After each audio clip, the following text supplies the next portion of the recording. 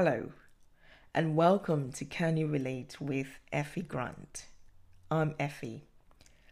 Last week, we began the series Women in Politics, and I began to reflect on my own journey so far. The series continues. Remember, if there's any of this you can relate to, please do send me a message or an email and let me know. Stay tuned.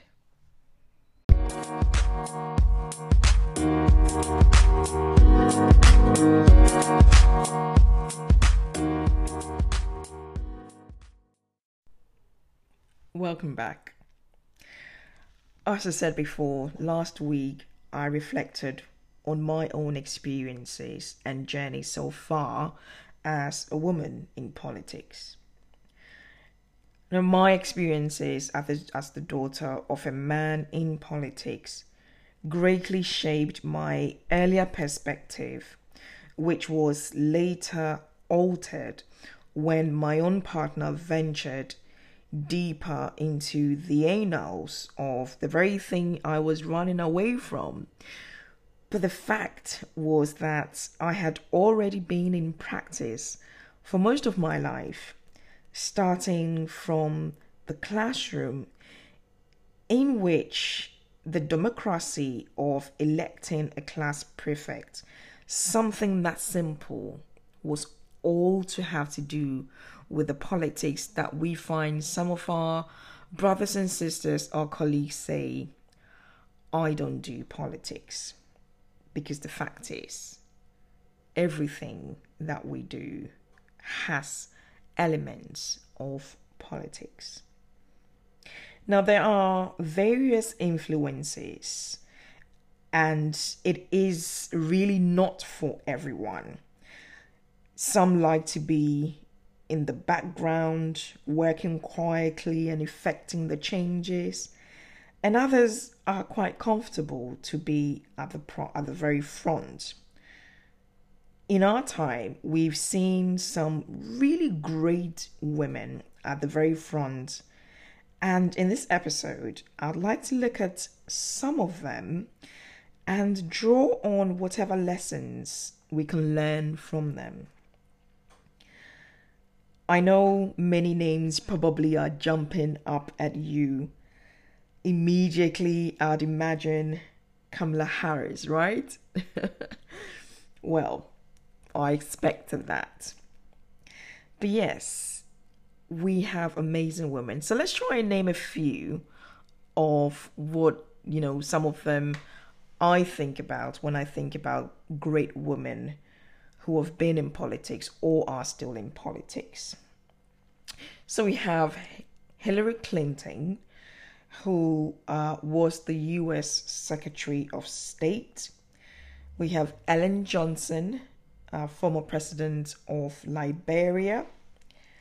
We also have Aung San Suu Kyi, who is a state councillor of Myanmar. Some various controversies there, but there you have it. Isn't it just in politics? We have Theresa May, who was the former Prime Minister of the United Kingdom.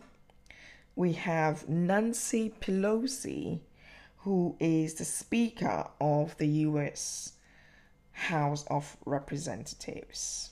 Just to name a few, and you might be disappointed I haven't mentioned Michelle Obama, but don't be. These are just a handful of some of the great women with incredible stories. But after the break, I would like to focus on three other women: Winnie Mandela, Angela Merkel, and Margaret Thatcher.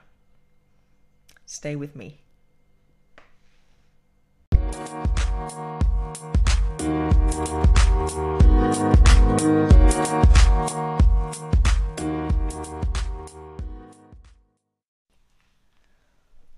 Winnie Mandela was controversial. Wife of Nelson Mandela, his long-term imprisonment, amongst others, broke down their marriage. And though she was convicted of abducting and killing a teenager, people still believed in her. She was and remained with her grassroots. And she died, remaining, for most, the mother of the nation. Margaret Thatcher left a legacy of Thatcherism, which was a powerful collection of beliefs about the capacities of humans in a political society. She had the will of iron, thus the Iron Lady, and always stood firm against many strikes and intimidation.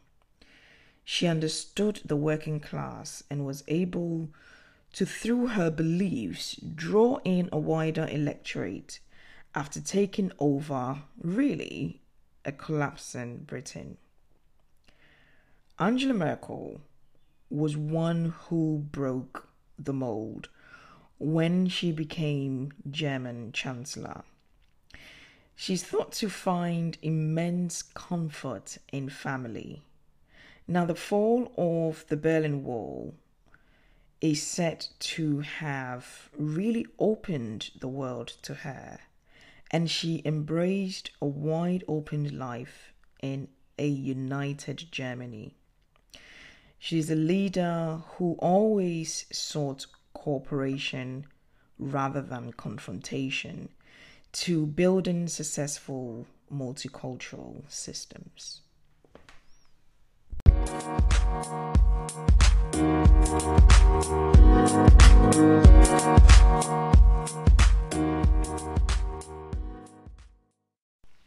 There are so many lessons we can learn from these women. So let's look at my top 3. Number 1 is courage to see an opportunity and take it. Winnie Mandela, when she was banished to the remote town of Brantford and banned from speaking to neighbors, still managed to set up a clinic for the people of the community, which not only saw her helping thousands of people in that community, but made her even stronger. Number 2 is having a clear belief, your duty and your purpose for the cause. Now, Margaret Thatcher, considerable qualities were very much embedded in her Methodist background, and that added a moral purpose to her cause.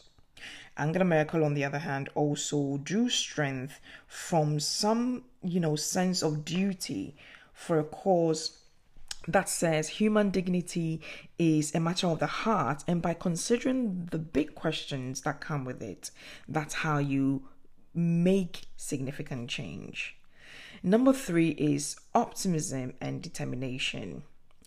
Winnie was always optimistic about the intended outcomes, no more apartheid, and the fact that Nelson Mandela was going to return and become leader of South Africa. And it happened.